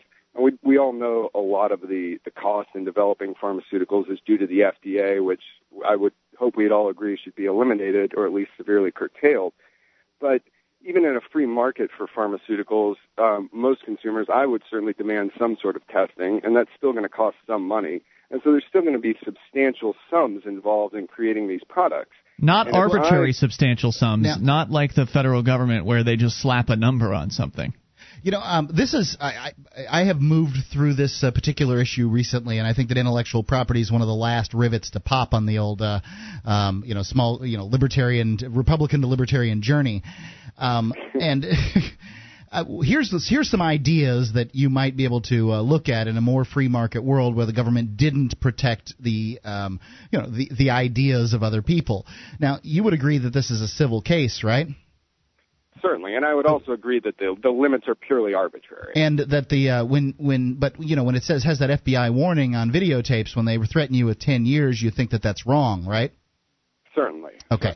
So I just want to make sure that we're all on the same page there. So you're already looking to change the intellectual property system. It's not good the way it is, but we could make it better. And the problem is that you get big business in bed with government, and you're always going to end up with something like what we've got in the intellectual property arena on 10 years in prison for selling videotapes. So it doesn't make any sense to let the government get involved there. But in the case of pharmaceuticals, if you read Dr. Mary Ruart's excellent book, Healing Our World, have you read it? I actually just got finished with it a few weeks ago. And she doesn't really address pharmaceuticals in that book. Well, she addresses medical research, though. Okay. And in talking about medical research, maybe it's something else of hers that I've read. She gave a speech at the Liberty Forum where she outlined her thoughts on the issue. Tell us about that, then. I didn't see the speech. Okay, well, in this, Dr. Mary Ruart says that essentially, at one point, drug companies weren't nearly as concerned about intellectual property as they are today, that they sort of picked up, we can protect our ideas within the last 15 years, and then we don't have to do as much research, and we can just essentially become lawyers in this business as opposed to, medical researchers. And in the past, they weren't nearly as protective in the same ways on their R&D. So you can look into the relatively recent past that they don't necessarily need that for drug research. And she pointed out it was a more vibrant R&D industry back then too. That actually the competition bred more research and development. But also, if a company really did, let's say the company came up with a cure for AIDS or cancer or something like that, and needed to protect it in order to be able to make a profit, they could set up clinics, and they do this all the time with testing. So they can set up clinics basically by contracting with local doctors, where the doctors administer the medicine, and the patient never actually gets to get a hold of it. And so therefore they keep better control over their intellectual property. Let's bring Bill back here in a moment. He may have more thoughts, and I know Sam's looking like he wants to jump in as well. Your show, Free Talk Live. Free Talk Live. You take control of the airwaves if you want. Bring up whatever's on your mind. 800-259-9231. That number brought to you by SACL, C-A-I. It's 800-259-9231. Tonight, it's Ian here with you. And Sam. And Mark. And you can join us online at freetalklive.com. If you like the show and you want to help support Free Talk Live, then learn how to promote us at promote.freetalklive.com. There are a variety of things you can do. Most of them are totally free or very low cost to help get Free Talk Live into more ears around the world. Head over to promote.freetalklive.com, get a list, and pick the ones that interest you. That's promote.freetalklive.com. As we go back to Bill in North Carolina, calling about the ideas of intellectual property. You were saying you've been on a journey, a liberty journey, as we all have been, and we all started somewhere. You said you started from the conservative perspective. It's been a very liberating process, you say. And one of the last remaining issues that you've been working on getting over is the intellectual property issue. And Mark was pointing out, you specifically had brought up medicine. And Mark was pointing out some of the things that Dr. Mary Ruwart had suggested as far as how it is that in the past, when there weren't really patent protections necessarily for medicine, that there was a very vibrant research and development industry, which is, of course, the opposite of what people think. People think that if there is no patent protection or there is no governmental protection, that nothing will be developed, which is just not the case at all. And then, Mark, you suggested that one of the ways she had said to protect property, and what they would consider intellectual property, would be to be very judicious about how they administer it. Will they just give it to people so they can take it home or take it to their competitors and reverse engineer it, or will it be administered at a specific location, at a certain location that the company owns, so they can be in total control over it the entire time? That wouldn't necessarily prevent industrial espionage or something like that from happening, but it would make it more difficult. I was in the advertising industry. I dealt with doctors' offices, and often doctors would do they're testing a new asthma drug or something like that, so you'd have to go to the doctor's office and you'd be administered the drug on site. I mean, I suppose it's possible that they might be able to figure out some way to make a little secret packet in their mouth. Well, no. It would be somebody on the inside who gets access to it and smuggles it out or something like that. Could, but at that point you could have contracts that are binding with those physicians. But the contract wouldn't necessarily prevent them from breaking the contract and still smuggling the information out. The information may get out eventually. All I'm saying is you can spend a lot of money on that kind of stuff, and it may not be worthwhile. And that's what she was pointing out, is that the companies these days pour so much money into legal protections that money could be going to research and development. And, of course, without the government's involvement, R&D would be much, much cheaper, because usually the legal protections are factored into R&D costs, and it dramatically raises the cost of hiring the lawyers and going through the FDA and all of that. And I think another important thing to consider is that government has a way of consolidating players in the market and consolidating market share amongst a few key players that have managed to get in and lobby the That's what it's all about. Exactly. So certainly today's medicines, they're far more complex. We're talking genetic engineering and working with DNA and so forth. That's expensive. It costs a lot of money. But who's to say where the market would be if it hadn't been restricted in the first place? There are innovations out there that haven't happened because we have a handful of players looking for ways to design these complex drugs, whereas, who's going to come out with a better method of doing this cheaper and more efficiently? A handful of maybe 10 or 12 key players, or 5,000 out there trying the same thing, trying to come up with a better, more efficient way to do this kind of drug development. I don't even know if you're still there, Bill. Yeah, no, and that makes some sense. I mean, I still think it's hard for a pill you take 3 or 4 times a day, for there to be much security with that. But Bill, think about this. Pills that you take 3 or 4 times a day, look at sodium naproxen, acetaminophen, products like that. Those are manufactured by several different manufacturers. Some of them are name brand, some of them not so much, and they all manage to, a lot of them manage to stay in business and continue to compete. So it's not the end of the world if somebody doesn't hold a complete iron grip on their idea. In fact, what really is, I think, would end up happening is if people adopted the mindset that ideas should be free, and I'm not saying they have to, but if they did adopt that mindset, then one idea can be used to build another idea off of. This is how wealth is created. We combine our brain power and our ideas with natural resources or previously existing ideas that have already been created in reality. We combine our new ideas with those things and create new wealth. So if ideas are free and you don't have to go and pay tremendous licensing fees in order to use a certain portion of a patented human genome or something like that in order to develop your next drug, if you can just use that information and put the product out, the time to the completion of the project is much shorter. Much shorter. There's no legal wrangling that has to go on. The costs are much lower as a result of that, and so all of those new ideas coming out faster means more wealth for everybody. Does that make sense? Yeah, I certainly agree with what you're saying there. Let me try this from one more angle. Sure. Something that hits a little closer to home for you guys. If I'm KFI or WABC, one of these big talk stations, and you guys have no intellectual right to your show, what's to stop me from taking your show, streaming it? I keep all the commercial revenue, and there's really no ostracism there because there's no intellectual property that I'm taking. Now, granted, I am helping you somewhat by making you more popular, but I'm the one that's reaping all the rewards from your labor. You are. It's an interesting point. I'm glad you brought it up. You're right. I don't believe in intellectual property, and so somebody could do something like that, and I wouldn't sue them or anything. Certainly, if another station that has an agreement with us that's in that marketplace, for instance, let's say somebody is already in the LA marketplace, has Free Talk Live, would be nice. Doesn't happen. But let's say that's the case, and then KFI comes in and decides they want to just start broadcasting the show, regardless of the fact that there's already somebody else in the marketplace that has an agreement with us. I wouldn't do anything. I wouldn't stop the station that has our agreement with us from going after them. But I'm not sure they have standing. I don't know. I don't really care. It's none of my business. But it is if you have to protect your customer. Well, yeah, but it's not my responsibility. It's not something we've confronted yet. It's not my responsibility. They can deal with that if that's something they want to do. But as far as what you're suggesting is they'll take our commercial inventory off the air and put their own commercial inventory in place of it and things like that. So our advertisers would suffer as a result.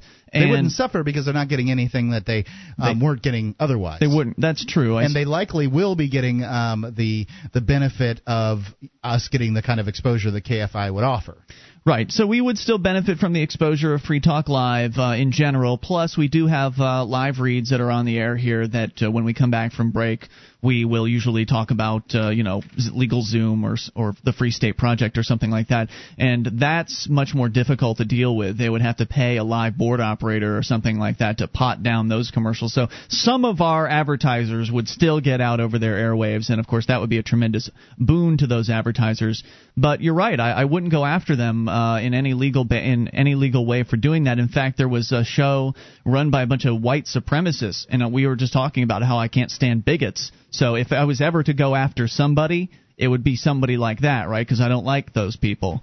But there's these white supremacists out there that decided to name their show Free Talk Live.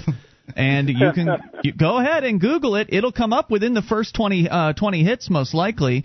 The guy that was hosting the show actually killed himself and his wife. But yes, I think really fun episode. I think they brought some other hate monger in to take over the show. So I believe it is back now. Free Talk Live's back. I believe the white supremacist Free Talk Live is back on the air. So I guess the question is, to me, right, as the owner of the intellectual property, which again I don't believe in, but if I did, would I want to spend my time and effort worrying about and going after these people that were supposedly infringing, or would I want to spend my time and effort on doing my show and focusing on what's important to me? Plus, when you get callers from this radio station. You could say, hey, these guys are stripping out our commercials. Call the program director or tell them to give me a call. How easy would that be? Yeah. You could turn the listeners and let them know, look, this is what the radio station, the way you're hearing the show, they're doing it not in a way that we're going to go after them, but in a way that we really disagree with, and we'd like you to say something to the radio station. And that goes out over their air, and that's it not going to sound good. Yeah, not to them. Yep. Sam, I think that was probably the best way, and it just shows how much our paradigms all are going to have to shift if this is ever going to happen. Yeah, to one of ostracism rather than punitive. You have to think of a way to deal with the situation. If you're going to do something, you have to think of, well, how can I handle this without calling in the criminal gang called the government and asking them to do something for me? What can I do about this? In my case, I would probably do nothing. I might take Sam's aspect and. In a station that's that big, would we really have the ability to effectively ostracize them? I don't know. We're the little guy in the syndicated world, so it's not like we've got a lot of clout. But we could out them in like Talkers Magazine or something like that, and whatever industry publications like this is. It's an unacceptable way to do business, and maybe some other people in our industry might agree with them. And there are actually ways to lock down like satellite transmissions and lock out people, lock out stations from that. But that's not the kind of business I run. I want this show in as many formats and as many places as possible. If you pirate Free Talk Live, I encourage it. Thanks for the call, dude. Hour 3's coming up. This is Free Talk Live. Attention, all active duty members and veterans of the U.S. military. Your proud service to your country entitles you with the right to participate in special VA loan programs with benefits not available to the general public, like the ability to purchase a new home with no down payment or mortgage insurance, or refi with cash out, up to 100% of your present home equity with less strict credit criteria. You are entitled to these benefits. Review them online at varadio.com. This is Tim Lewis from iFreedom Direct and a veteran of Operation Iraqi Freedom. I want you to know that as a member or veteran of the United States military, you've earned special rights and privileges. On your feet! And get the details at varadio.com. iFreedom Direct Corporation is a private lender approved by the VA and licensed in most states. In certain states, certain restrictions and limitations apply. For a current list of licenses, disclosures, and all benefits, go to varadio.com. varadio.com.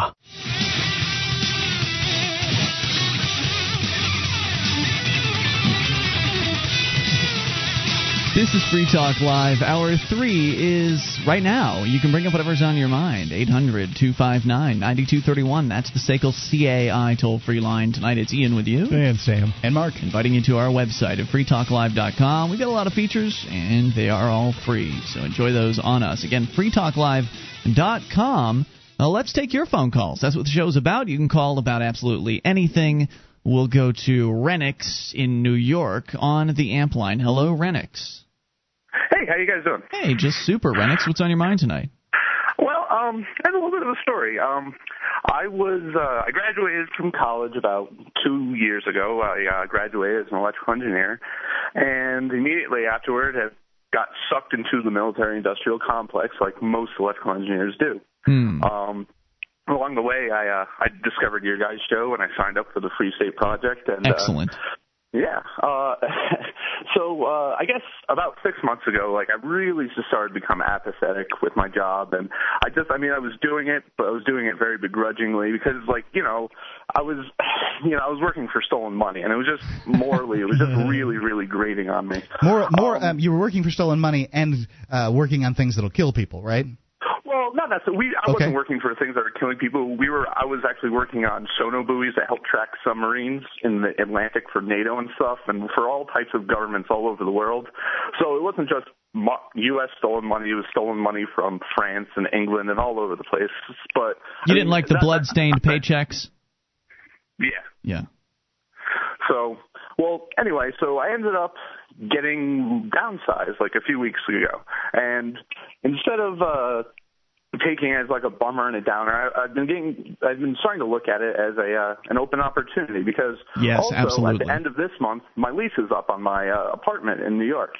So I'm actually glad that Sam is there because I know he's all about, the universe trying to send him a message, and I'm sort of getting that way, in my thinking. It's I just got laid off and my lease is up, so for the first time in my life, I'm not tethered to any any location ever.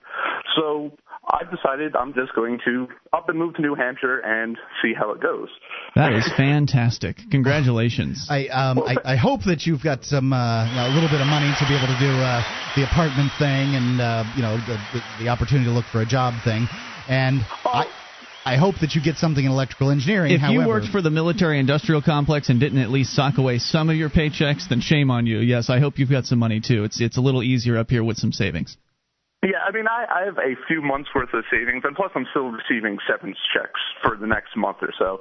So, I mean, I have a few months' worth of leeway time in doing that, but I'm really, basically, I think tomorrow is what I'm going to do. I've been, sort of mulling it over in my mind. Me and my fiance and myself have sort of just been looking for apartments, remotely through, Pork Manor and Craigslist and stuff. So where do you want to... I'm just going to go, and I'm just driving to Manchester tomorrow. I'm going to go to Taproom Tuesday and try to, just look for apartments all day Wednesday and Thursday and see what I can find. Where do you want to take your life from here? Well, what's going to be different? Truthfully, I mean, I liked being an electrical engineer. I liked working with electronics. It's, I'm pretty good at it. I have a very scientific mind, and I'm very logical. So, I mean, I would like to find a consumer electronics, company to work for because, at least something that I can produce something instead of, consume. Because even when I was working and producing, I was still, consuming deep down, So. That might be tough to find in New Hampshire. You may be able to find contract work or something where you do have that stipulation. Not that you've been out looking, Sam. I mean, no, I haven't. Do you know? So it would make more sense for you to come and start making connections. Yeah, you probably have around. a better idea of the manufacturers than we do. I know that there's a company called PC Connections that's big in New Hampshire. And they're a sales company, though, I think, for the most part. They may be. I don't know. Yeah. I couldn't tell you. But there are, it's my understanding, there are a number of tech sector jobs in New Hampshire. But that's it's big. Just what I've heard. I've never actually done the looking. I know that on the Free State Project's website and forum, there are some job areas. I know that on the NHFree.com forum and Free Keen to a lesser extent, there are also job areas where people, if they spot something, will just post. And then there are also links to websites where jobs are posted. So that might be something to look at. How about this? Are you willing to work at Dunkin' Donuts while you look for another job? Oh, absolutely. I'm willing to do anything. No problem. You'll be set. I've been saying that since the get-go. It's like I'm willing to do any odd job and anything just to make ends meet because, I mean, I'm not the type of person that just wants to sit around and do nothing all day, and I've been doing that the last week, just, basically trying to get my stuff together and look for, I've been sending out my resumes over Craigslist and because there are actually a bunch of tech centers. None of that. I think the main reason I want to get in-state is because when they see I have a New York address, they kind of just pass over. They do. All right, whatever. It's harder to look for a job out of state, and people seem to claim it here in New Hampshire. I don't know, specifically whether it's just a New Hampshire phenomenon or whether this is everywhere, but it seems like it would be everywhere. It's what I've heard from movers is that they had an easier time once they got here. I've had a lot of people try to contact me and through email and telephones and things like that appear to simply want the CEO job of some major corporation delivered to them, the contract delivered to them on a silver platter, and when can I have that to them? And those people, not expecting, especially saying I'm just out of school also. So I know I'm not going to be able to jump into something big. So I would like to just, like I said, the reason I'm going to Taproom Tuesdays, and I was sort of convinced about that on the forum, is because I want to get there and I want to start networking as quickly as possible. Because I think that's going to be the fastest way to get myself situated and to get my life moving along again in the way that I want it to. Yeah. So law of attraction. Let's talk that for a second because you brought it up. Everything that we've talked about up to now is really just the circumstances of your situation. The law of attraction would say, okay, pick out what you want, hold a picture of it, feel yourself having it, finding that job, finding what's next for you, finding the perfect opportunity, and just sort of hold on to that, feel it, experience it, and watch it sort of come together in whatever way the universe decides. So you have to be aware. You have to be aware of the opportunities as they're presented to you. You can't just kind of bumble around and not pay attention. Certainly, you have to be open, but it's really holding the picture of what you want. Yeah. also, I thought the way I understood it was you sort of have to work towards that also. I mean, you just can't. I can have the idea in my head that, okay, I want to do this and this and this, but if I just sit around and do nothing, you have to be proactive about it. And that's why I'm trying to, get the ball rolling as quickly as possible. Absolutely. And be as proactive about it as possible. So, and plus, that's the type of people that should be moving to New Hampshire anyway. If you're not proactive, you're never going to get there in the first place. Right. No doubt about it. And guess who's going to be at Taproom Tuesday tomorrow? Who? No idea. Yours truly. Awesome. Well, that's exciting, then. Action is a very important component in this process because obviously if you go to Taproom Tuesday, sit over in the corner and drink your beer, nobody's going to come up and offer you and say, hey, you look like a real electrical engineer kind of guy. So obviously that stuff isn't going to just happen. Or the person comes up and says, hey, I want you to meet my friend Joe, and you say, oh, no, that's okay. That could have been the opportunity that was being presented for you just to move forward. Right. So basically, from the way I've heard it described is action is important, but it's not as important as how you feel about what's coming next, about what you are expecting in your life. How you feel and the intention and the picture that you're holding. Yes. Not necessarily the how. Exactly, and that's why I've been trying to keep as positive of a mindset as possible because, I remember when I grew up, my dad got laid off when I was 10 or 11 or something, and he spent the next month just in bed pouting about it, and it seemed, and it really sort of struck a chord with me that I didn't want I didn't want to do that. I didn't want to drag myself down and everyone else down because then that's what then the law of attraction will still in that case the law of attraction will still be working it always is working whether you're aware of it or not. So in your dad's case, if he wanted to be all pouty and angry about it, then he got himself into that rut and kept digging himself deeper into that rut, and nobody's going to step up and save you from that. You've got to save yourself. Exactly.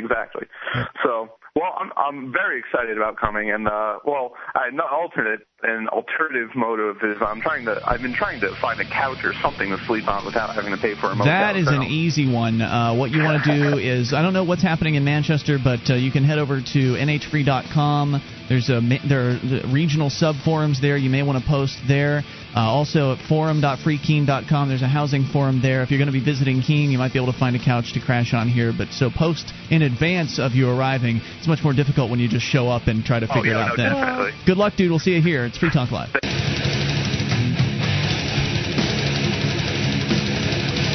Free Talk Live, it's your show, and you can bring up whatever's on your mind. Toll free, 800-259-9231. It's the SACL CAI toll-free line, 1-800-259-9231. Tonight, it's Ian with you. And Sam. And Mark. And you can join us online at freetalklive.com. We've got a lot of features. We give them to you, so enjoy those on us. Again, freetalklive.com. And by the way, those features include the updates, so if you get signed up, we'll keep you in the loop whenever there's something you need to know about Free Talk Live. Just go to updates.freetalklive.com. Get on the list free. That's updates.freetalklive.com. Join more than 500,000 people who've trusted LegalZoom.com for their common legal documents. You can incorporate your business, create a will or living trust, even register a trademark. It's empowering you, protecting you with common legal documents that people trust. It's LegalZoom.com. Use code FTL to save $10 off your next order. It's LegalZoom.com. All right, toll-free number 800-259-9231. Mark, can we get back to the topic of people and how they think? And, of course, we've talked a lot about cognitive dissonance in the past, and that's and confirmation bias. And confirmation bias, they're both certainly tied in, I think, to one another. Confirmation bias, as I understand it, is this phenomenon that basically says that when presented with conflicting information to one's existing set of beliefs, one is likely to simply ignore that information and only pay attention to information that confirms one's belief. Therefore, that's why it's called confirmation bias. So you're biased. Typically, people are biased toward what is confirming of their beliefs. And then, of course, cognitive dissonance is sort of the mental mindset. It's how your mind deals with things that don't correspond to your worldview. What you do when you're presented with that information is usually you get cognitive dissonance. Is that it's like a feeling basically that you get, right? I don't want to hear this. I understand it as a feeling. However, it may be that you could just shut off the information completely, and that could be a form of cognitive dissonance too. Right. So what the story is that you're sharing with us, and I don't recall where it's from, It's from EurekaAlert.org. Okay, and so we just kind of gotten into the discussion. I don't remember where we left off, so if you could. So it's basically up to this point. I'll recap for you. It's said that people, by and large, two times as often. They did a lot of studies, right? Yeah, it's studying a lot of studies. Right. Is what they did. 2 times as often do people choose to hear what it is that they want to hear, as opposed to the other side of the story. They gave them the option of listening to things that agreed with their point of view versus disagreed. And there's certain personalities that are more likely to want to hear what they want to hear, as opposed to want to hear the other side. And if you firmly believe things, for instance, a political or a religious view, you're less likely to want to hear the other side of those things in those instances. So the more fervent your belief, the less likely you'll want to hear anything contradictory. Right. Now, perhaps more because then it's harder to be wrong, right? I mean, if you firmly believe in something and it turns out that you're misinformed, then that's much more difficult for people to deal with. Like if it was just something that you'd kind of believed because someone always told you that was the way things were, then it's not as big of a deal if you find out that you were wrong. But if it's something that you've, for instance, maybe built a life on, like being a government bureaucrat, if it's something that is really at the core of your belief system, then you don't want to change that. It shifts from being the idea that's wrong to being me that's wrong. And we like to be right as humans, so accepting that I was wrong about this, and everybody that I've went out and talked to about this belief that I've shared my religion or my politics with, it means I've lied to them or I've deceived them, and I look like an idiot right now. Yeah, right, and it's kind of how it goes. If you, for instance, sports teams are also a good example. If you live up here, you'll realize that the Red Sox are something akin to a religion. So it's very similar. If I say the Red Sox suck, the person that likes the Red Sox finds that to be a personal attack on themselves. You're not saying that some baseball team. It's not the same as saying the Expos. Where are they from? I don't know. Arizona Expos suck. Because a person who likes the Red Sox wouldn't really care if you said that. They probably don't have any feeling at all. Very few people have any feeling about the Expos, as I understand it. And so, sorry, Expos fans. Isn't that Montreal or something? I have no idea. I think it used to be. I think they moved. I don't know. All right. But if it's your team, you feel terrible about what's been said. You feel like it's a personal attack on yourself, and it's just the same with religion and politics and all those other things. So when you say something about somebody's political views that disagrees with them, they can take that internally, on themselves. Okay, so perhaps more surprisingly, people who have little confidence in their own beliefs are less likely to expose themselves to contrary views than people who are more confident in their own ideas. Oh, that is a surprise. Very confident. Certain factors can also induce people to seek out opposing points of view, she said. Those who to prove how right they are in comparison to them? That would be one of the reasons. Yeah. Those who may have to publicly defend their ideas, such as politicians, for example, are more motivated to learn the views of those who oppose them in the process, she said. They find that their own ideas evolve. But the purpose is not to learn about the other people's viewpoint. The purpose is to learn how to combat the other person's viewpoint, not to necessarily be open-minded to it while you're reading it. I mean, it may sink in anyway as you're researching the opposing view, but they're researching the opposing view with the overarching mindset of, okay, how can I defeat this? Right? To some extent, that's what's being said. Yes. Or at least find out more about it, and so they can rebut it. So anyway, if you're going to buy a house, people who are more likely to expose themselves to opposing ideas when it is useful to them in some way. If you're going to buy a house, you really like the house, you're still going to have it inspected. No matter how much you may like your surgeon, you may seek out a second opinion before scheduling a major operation. For the most part, it seems that people tend to stay with their own beliefs and attitudes because changing those might prevent them from living the lives that they're living. But it's good news that out of the 3 times or close to that they're willing to seek out the other side. So people are willing to expose themselves between 66 and 77, 25 and 33% of the time they're willing to expose themselves to new and different things, and that's really how people's opinions evolve and change. Well, and one of the reasons why I think the Free State Project is so useful And I know we talk a lot about it because I think it's brilliant. Because we're zealots. Right. Please call in and watch how cognitive dissonance and confirmation bias work. Right. Yes. Give us an alternative to look at. We've looked at the seasteading thing and praised it. I think seasteading. I don't have a problem with seasteading. It's still just not here yet. A decade out. Likely, they've got a ways to go. They need some money. They're looking for all kinds of things. So we're open-minded, right? I mean, we want to hear. I ask for people to give me a better idea than the Free State Project. I definitely want to hear it. And if you want, if you really do think that you have an idea that's better than the Free State Project, here's an opportunity to open yourself up to these the hearing other sides, because most people are just saying whatever. They think that their idea is better, whatever it is, and honestly, put it to the test. I don't see that. But what I was going to say is one of the reasons why the Free State Project is such a great idea of concentrating liberty-minded activists in one geographic area is because it increases our numbers, and that means that more people, average folk who may not necessarily have a real liberty viewpoint like we do, are going to encounter the liberty viewpoint more often. Right, they'll have more exposure. And the more they get hit with that message in various different ways, television, radio, from their friends, from their coworkers, the more likely they're going to take it seriously, the more likely they're going to analyze it and possibly accept it and embrace it. More on the way here. You bring up what you want. 800-259-9231. This is Free Talk Live. Become a Free Talk Live amplifier for just $3 per month. You'll get perks, and you'll help us free more minds worldwide. Visit amp.freetalklive.com.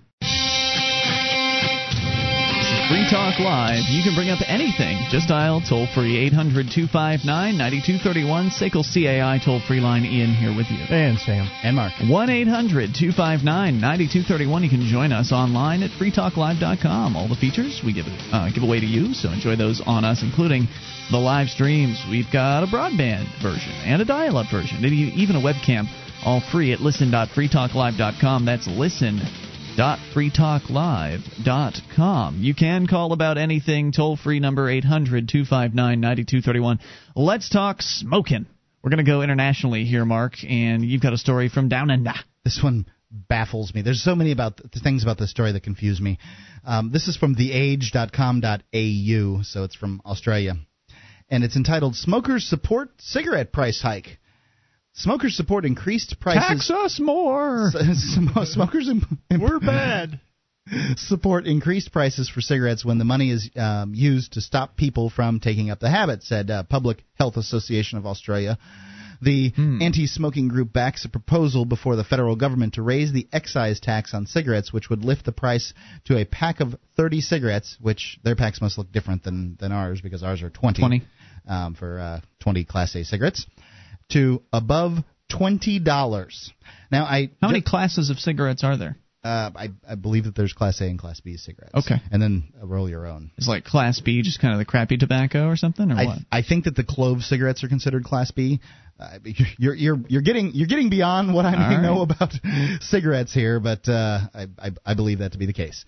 So just in case they're talking about Australian dollars here, and I suspect they are, I converted what 20 Australian dollars are in U.S. for the Yankees among us here, and it is $16 U.S. currently on the monetary exchange. So try to imagine $16 for a pack of 30 or 20? Pack of 30. Okay, so if you do the division, then that's $12? No, 10? $10 a pack. Yeah. I didn't do that particular division, but thank you for that. So $10 for a pack of cigarettes. Can you imagine $10 for a pack of cigarettes? I bet New Yorkers can imagine that, because I think it's about that in New York City, isn't it? $7, $8, like 8, 9. I think, yeah. We had somebody call in from Montana who smokes a particular brand of cigarettes, the American Spirits brand, and they're $10 a pack. So I guess it's not unheard of in the United States, but gosh, $10 for a pack of cigarettes just seems outlandish to me. I used to sell them when I worked in the canteen at the prison I was at in 1996 for $2 a pack. And that was a prison price, or no? That was for the guards. That was for the guards, but it wasn't out. That was pretty comparable. Yeah. So anyway, that's 1996 to now. That's an incredible amount of inflation in the price. Well, now wait a minute. Whoa! Careful now. You I said inflation incorrectly. I didn't. say inflation is an increase in jumped. the money supply. Yes. The price has gone up, yes. The but price can, however, necessarily inflate because of by inflation. going up. Yes, okay. True. Tobacco tax is the single most effective way of reducing smoking, says the association's president, Mike Dobb. No, the most effective way is to put everybody in a padded cell. The second is public education.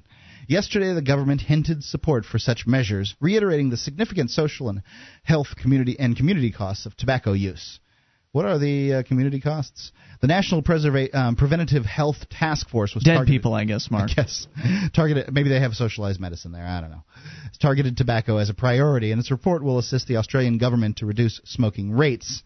But the plan was met with cynicism by the coalition. The coalition spokesman for health, Peter Dutton, said the tax hike was a revenue-raising exercise similar to the tax increase in the Alcopops.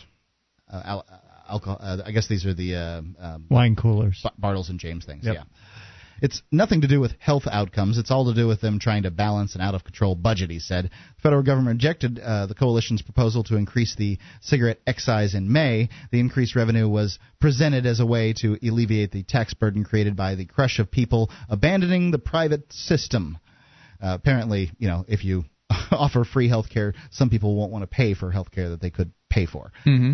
Yesterday, Mr. Dutton said the government was using the task force report as a smokescreen for a policy about face and had to come clean. Don't try and dress all of these issues up as health issues when they really are just about the red government trying to grab money. Preventative Health Task Force also recommended plainer packaging for cigarettes to dull their appeal. Don't they already have that down there? Don't they have the boring packaging with the pictures of the blackened lungs and the dead babies and They have stuff? the big pictures on them. I don't know if they have boring packaging. Now they're just trying to make it even worse. The measure was opposed by tobacco companies, which said the move to stamp out advertising violated competition principles, but Professor Dobbs said the industry's opposition was a signal to the measure would work to reduce smoking. The government Wait, Mark, can you do this in an Australian accent? I cannot, no. Okay. The government would analyze the report's findings and respond in due time, that the spokeswoman said. Now, wait, is this going to happen or not? It was proposed earlier this year, and it's up again? They're just talking about it at this point. So the proposals come back around again? Because it sounded like they defeated it earlier. They did defeat it earlier, but they're claiming that the government's coming back around with it. They'll never stop. Of course, yeah. I mean, it's right, come and back. this is how things happen. This is how the stuff gets through. They pound it, and they pound it, and pound it, and pretty soon of course, the government says, oh, no, we couldn't do another tax. I just couldn't. And then they say, all right, if you insist, we'll tax you a little more. Right, find 5 smokers who will say, please tax us more, and then that's reason enough to Right, and they say that they're going to do it on, to get people to quit smoking, and I'm not saying that that's a particularly good reason. I think that people should be able to make their decisions. I do also believe that tobacco is the most addictive substance on the planet, but Is it nicotine that's the most addictive? Nicotine is, and I believe that people should be able to make those decisions themselves.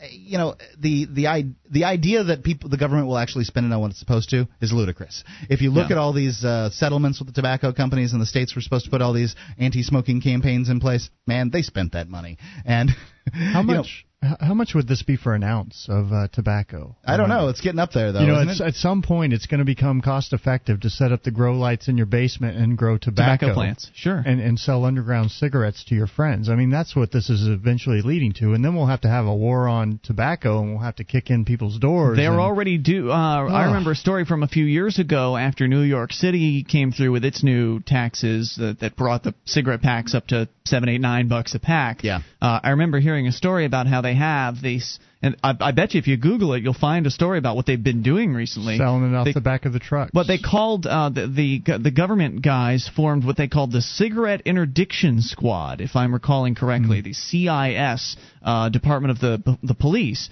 And so that's exactly what they were doing. They were going out and doing sting operations trying to bust people who were buying, for instance, cartons, I guess is what they're called, cartons and cartons, boxes full of cartons of cigarettes in other states, bringing them into New York City and then selling them on the street or whatever it is, however they were selling them out, whether they were selling single cigarettes or selling the packs. Yeah. They were selling them on the street, and so the Cigarette Interdiction Squad's job was to do exactly what you're talking about. So it already happened. Yeah, well, it's going to work. Bigger. It's going to work this time. Yeah, the war on drugs, prohibition, and all that. Well, no, this is the war on cigarettes. It's different.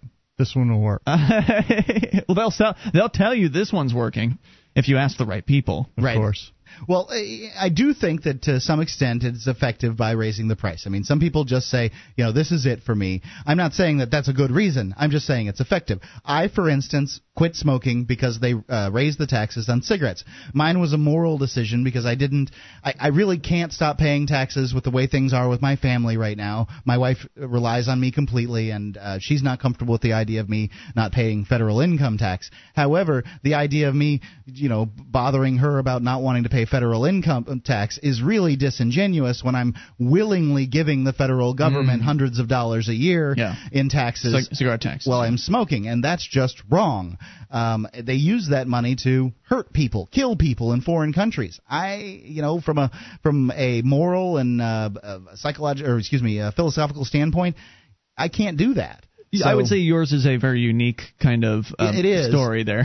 But price motivates people in the marketplace. It does motivate. Price does motivate, but as Sam said, people will start doing their own tobacco production or buy somewhere else, and it's most people are just going to buy it in another state and truck it in. People suggested that I grow tobacco plants at my house, and it's not a terrible idea, but it's going to be a while till those plants are mature, and then you have to dry them and all that. Yeah, there's a process involved. I don't know how lengthy it is. I don't know if it's. Years. I don't know if it's to the point where I don't think it's to the point where it's really profitable. It'd be easier to just truck it in from somewhere else. But nonetheless, the black market will bring in lower prices than the gray market, or whatever you want to call it. The alternate market, the free market, if you will bring in cigarettes to the consumers and save them a few bucks at this point because it's not a total prohibition.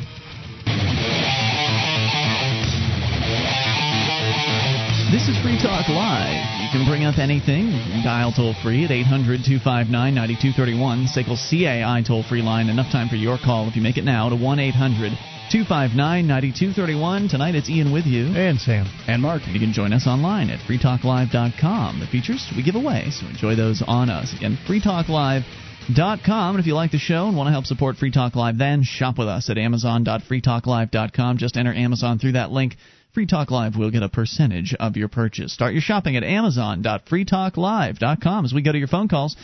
To the second most tobacco smoking state in the United States, it is Jerry, listening in West Virginia to WVTS. Hey, Jerry.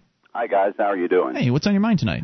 Well, I'm a friend of Paco. You may remember him as owning the Black Hawk Saloon here. Kerry Paco Ellison, right. Heroic man. Can you recap for our listeners why he's notable?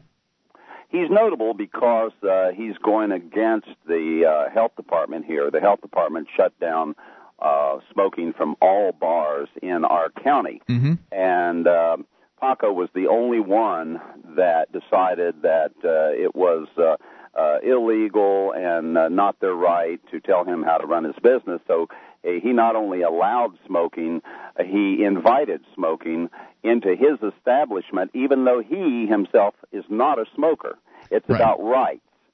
About property rights. Bucking the system. Yep, and we had Kerry Paco. I guess he goes by Paco. We had him on the show, and a very heroic man. In the face of the government's threats against his business and against his freedom, he decided to allow people to continue smoking on his premises. Right. Well, here's the sad thing about this. West Virginians, I don't know about the rest of the country other than California, but West Virginians are notorious for not getting involved with anything that they should be involved with. They won't protest anything. They won't rally around a cause. Oh, welcome to America. That's the whole country. That's the whole country. So Paco decides to have, like a smokers' protest late last fall, and I went to it, and so did 3 other people. Now, here's all the press, and here's like 4 of us. And, we're not a threat to anyone. But there's so many thousands of smokers here, and for the rights of the people. But no one will show up here. Now, compare that with the little country of Estonia. Estonia is my second home. I go there every year. I've met with government officials. I've studied the culture and history for the last 7 years. I love that little country. Now, 3 days ago, on the border of Estonia, folks, in case you don't know where it's at, it's the northernmost Baltic country. There's Estonia, Latvia, and then Lithuania. One of the former Soviet states. Right. And so all 3 of these little nations border Russia. Now, along the border, there is a river in the little city of Narva, Estonia, and mostly Russians left over from the Cold War live there. They're now, kind of Estonia citizens, I guess. They're allowed to cross the border and go into Russia and purchase things. One of the main items they purchase is cigarettes. They're allowed to bring back, or at least they were until 3 days ago, they were allowed to bring back 10 packs of cigarettes. Mm-hmm. A new law went into effect 3 days ago that said you can only bring back 1 pack of cigarettes. Immediately that day, 1,000 people hit the streets in protest of this. There's so many things to worry about over there right now because their economy is in trouble just like ours is. Mm-hmm. But yet, it seems like people in other parts of the world, especially Europe, will protest at the drop of a hat, while us fat, dumb, happy Americans will just sit back and take it. And I have never understood that. Hang on, Jerry. With these people who are going across the border, I mean, the same thing is true in Mexico. There are runners who will bring drugs across, prescription drugs, whatever, and then mail them once they're on the other side.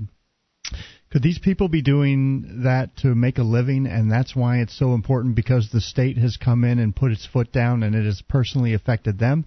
Because when that happens here in the U.S., that's when people seem to wake up and seem to start caring, is when the state comes in and crushes them and it affects them personally. That's when they're willing to go out and do something. Right. I'm not sure how many of these people were, maybe selling them in their own little stores or were using them for their, using the cigarettes for their own use. Mm-hmm. I really don't know. And I'm sure it wasn't that. I mean, the country wasn't losing that much money, I don't think. Okay. Because, But the point, I guess, that I'm making is it doesn't take a tremendous, huge issue for people in other parts of the world to get out and protest the simplest things. And over here, major things happen. And I used to say this all the time. You can't get more than 10 West Virginians together to protest anything unless you offer an all-you-can-eat buffet. I've made this same observation in the past. I remember that recently in France, it was within the last couple of years at least, they had talked about diminishing the rules that companies had as far as how they could fire people, mm-hmm. so that they could hire more young people. That was the idea, was to relax the rules for the first 2 years, give a sort of a probationary period for young people to be hired on, so that they would be more easy to fire as long as they hired them. These people, young people, it's a huge unemployment rate in France. So the young people went to the streets and started throwing Molotov cocktails and flipping cars over because the government was going to change these rules on how it was that they were going to be employed. But likely they would have been employed when they weren't already. So it was very strange to me. Well, whether they're protesting for reasons you agree with or not, Mark, is not the point. What he's pointing out is that he feels like people in other countries are more likely to get active. And maybe that's true. I don't know. I've certainly never seen a study done on it, but the apathy in America is quite striking. And I think that maybe, I'm going to speculate here, maybe it has something to do with the fact that, yes, Americans are fat and lazy and very happy with their lives in general. And we're told that we're free all the time and that we have the greatest nation on earth. Oh, by the way, fellas, I'm glad you brought that up, because I've been telling all my friends for the last 7 years I don't feel any freer than when I go to Europe, and especially to Estonia.